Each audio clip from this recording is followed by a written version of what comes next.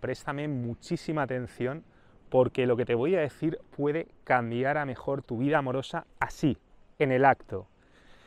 Y es de los pocos consejitos, tú ya sabes que yo no soy de dar consejitos unisex, pero esta estrategia concretamente es igual de válida en el caso de los hombres que de las mujeres. Y especialmente relevante para muchos de vosotros caicenecas que os estáis esforzando y precisamente porque estáis aplicándoos y estáis poniendo en práctica estas enseñanzas, os puede sabotear y os podéis dar un escopetazo en el zapato, como suele decirse.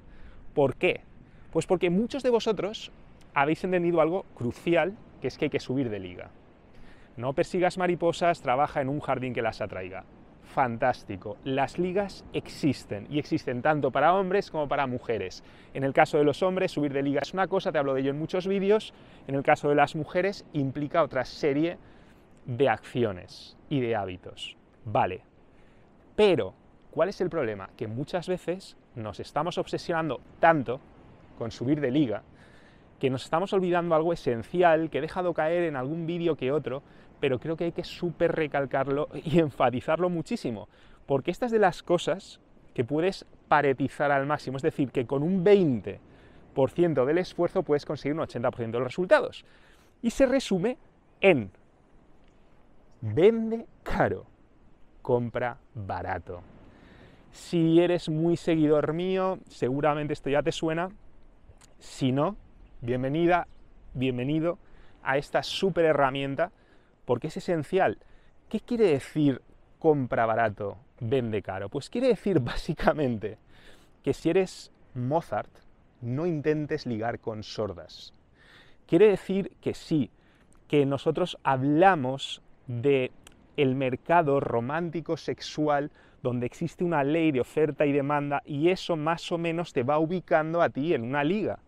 Pero ojo, yo ahora mismo estoy en una zona increíble y podría interesarme un apartamento en esta zona, ¿no? Entonces hay cosas que el mercado fija, pues dice, pues mira, si está a tanta distancia del mar, vale tanto, si en función de la zona en la que esté, pues vale cuánto. Es decir, hay cosas donde el mercado lo tiene todo bastante claro y es muy difícil encontrar chollos, muy difícil encontrar excepciones, que no quiere decir no quiere decir que no lo puedas encontrar, y en el amor ocurre exactamente lo mismo. Muchas veces tú puedes encontrar un chollo, muchas veces tú puedes encontrar a alguien que está por encima de tu liga, pero a lo mejor pues no lo sabe, o no se valora, o a lo mejor tiene necesidad, igual que como cuando quieres vender un apartamento o un coche y necesitas venderlo, y eso pues lo puedes usar en tu favor, pero no es de eso de lo que te quiero hablar. De lo que te quiero hablar es que hay cosas que te lucran a ti concretamente, pero que no son constantes en el mercado. A lo mejor a ti te gustan los coches, solamente te gustan los coches blancos. Pues mira, cuando tú vayas a comprar un coche blanco, no vas a pagar más porque ese coche sea blanco. Sin embargo, a ti te va a hacer mucho más feliz, te va a llenar muchísimo más. Y al revés, a lo mejor hay alguien que quiere comprar, ¿qué te diré? Que tú a lo mejor vendes motocicletas, ¿vale? Y hay alguien que solamente quiere comprar scooters, y tú concretamente vendes una scooter. Bueno, ¿qué pasa ahí? Pues pasa que esa persona va a estar dispuesta a pagar un poquito más por tu scooter, porque sin darse cuenta va a valorar mucho más el hecho de que sea una scooter, aunque el mercado en su conjunto no lo valore particularmente. ¿Entiendes? Hay cosas que son constantes en el mercado, que son universales, que todo el mundo valora, pues eso, pues a primera línea de playa, eso siempre vale más. Pero a mí, por ejemplo, te lo he dicho muchas veces, me gusta vivir en un último piso. Evidentemente, si es un ático ahí súper chulo, sí vale más, pero si no, si es un piso normal, simplemente porque sea el último, pues no vale más necesariamente. ¿Entiendes lo que te quiero decir? En el amor exactamente lo mismo. Mientras subes de liga, céntrate en tu nicho. Pregúntate qué cosas valoras tú de parejas potenciales, de mujeres, de hombres, que el mercado no valora, pero tú sí. Y céntrate en ese nicho. Y pregúntate qué cualidades tienes tú que personas sobre todo aquellas que tú valoras, pueden valorar, pero que a lo mejor el mercado en general no valora. Esto ocurre mucho entre caifenecas, porque nosotros pues, somos amantes de la mejora continua, de esa progresión integral en las áreas más importantes de la vida, y es muchísima gente que por aquí le entra y por aquí le sale. En cambio, para un caifeneca encontrar otro caifeneca es una auténtica pasada, ¿no?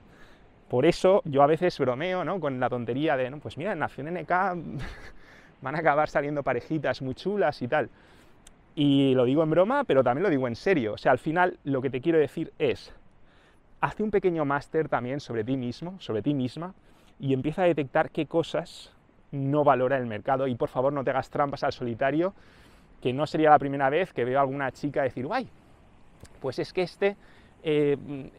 fíjate, no vale mucho, pero a mí sí que me gusta, y lo está haciendo justo al revés, está a lo mejor valorando algo que el mercado valora, porque lo que el mercado valora no es lo que te dicen las películas de amorcito, que el mercado valora, ni los consejos de unisex de amorcito, no. O sea, si tú quieres entender de verdad lo que el mercado valora, pues no estudies amorcito para masas.